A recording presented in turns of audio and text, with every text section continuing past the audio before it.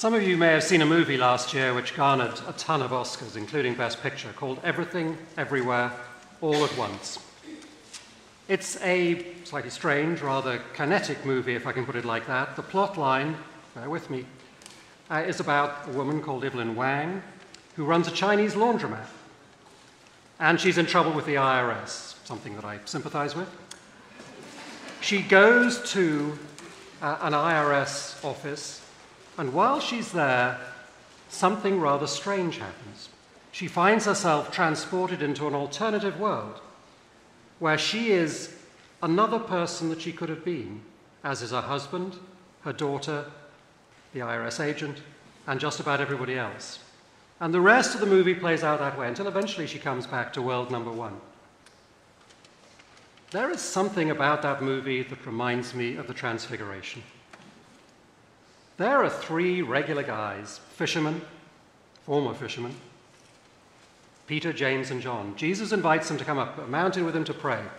Straightforward enough. They've seen some healing, some miracles, but, they go up the mountain, and all of a sudden, everything is different.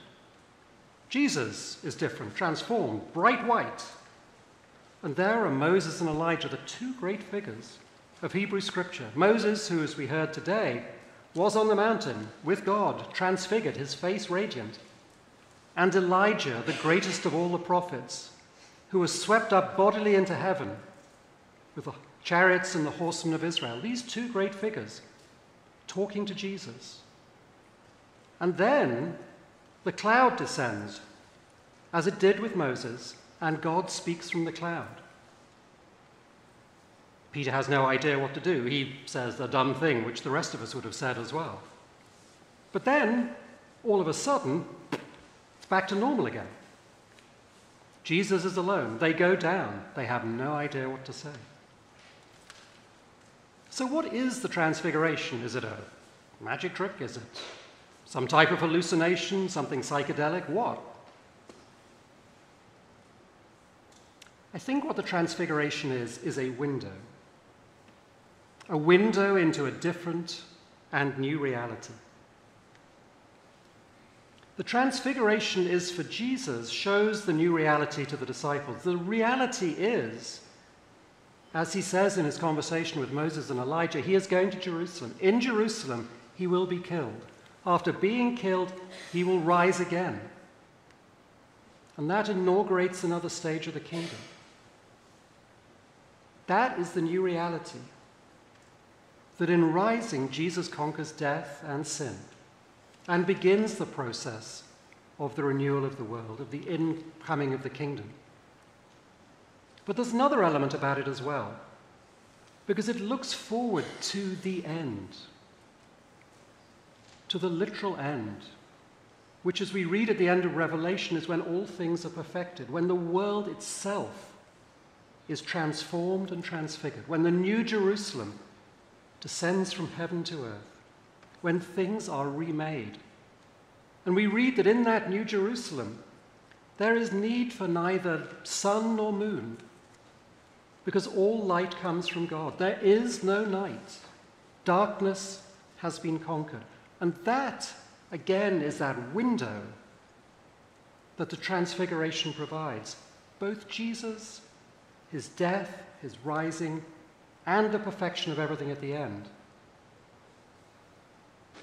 But I also want to suggest to you that the Transfiguration, that window, when we see what this new reality is, God's reality, not the reality of our everyday world, is not just something which happened in the past and will happen way, way in the future, but something which can actually happen now, today, to me and to you. Let me give you two examples. Some of you may recall a couple of years ago I preached about an occasion, a privilege that I had of going to South Africa, to Johannesburg, and preaching in the cathedral in the center of Johannesburg. But that's not the Transfiguration part. 3 days later, I was invited to come back and to impose ashes on Ash Wednesday. My taxi driver dropped me about 5 blocks from the cathedral. He was African. He said, "This is as close as I'm going." He said, "You'll be fine in a clerical shirt." So I walked through what was an open encampment in the centre of Johannesburg, where there was poverty and squalor and misery, to be sure. And I went into the cathedral as evening was falling.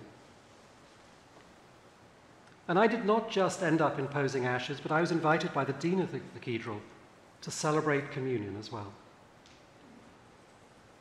The cathedral in Johannesburg was built in the 1920s. It is a shrine to imperialism. Everywhere you look, there are war memorials and pictures, representations of a very, very white God and white Jesus. And yet, the entire congregation was African, black African. This was their home now. They had adopted it, and into that, they invited me, the son or grandson of their former imperial masters. Not just welcomed, but forgiven as well. And in that service, in that moment, there was darkness outside now, but inside there was light. And there was that moment when the window opened and you could see what a new reality would be. The reality that the prophet Isaiah talks about when he talks about all people coming to God's holy mountain. And on that holy mountain, swords will be beaten to plowshares, and nation shall not take up war against nation again. It's this vision of peace where all people can live together in equality. And one other example, which is much, much closer to home, in fact, right here, St. John's. When I preached that sermon, which had that reference to my time in South Africa, it was June the 6th, 2020. It was the end of 7 days in which there had been a riot outside, a fire inside, soldiers and other unidentifiable people in the streets, a visit, and the pandemic. It was a remarkable time. As I say, there was the pandemic, there was fear. We got ourselves a wall, which we didn't particularly ask for. And yet, at the same time, for so many of us, that was also a window.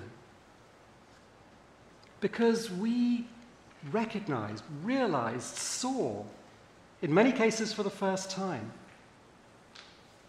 by standing alongside our brothers and sisters who had previously been invisible to us, but whom we now understood to have suffered not just historic wrongs, but current ones as well.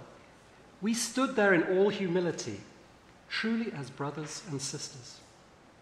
And that, again, was a window into what might be, which many of us picked up, some in direct outreach, almost 90 of us in sacred ground, digging deeper to understand what it was, who we were, what had happened, and what should be. The transfiguration, that transformation, God's reality, is here and now. Now, those windows open, and as windows do, they close. Clouds part, and they come back together again. So what are we to do? We must not forget.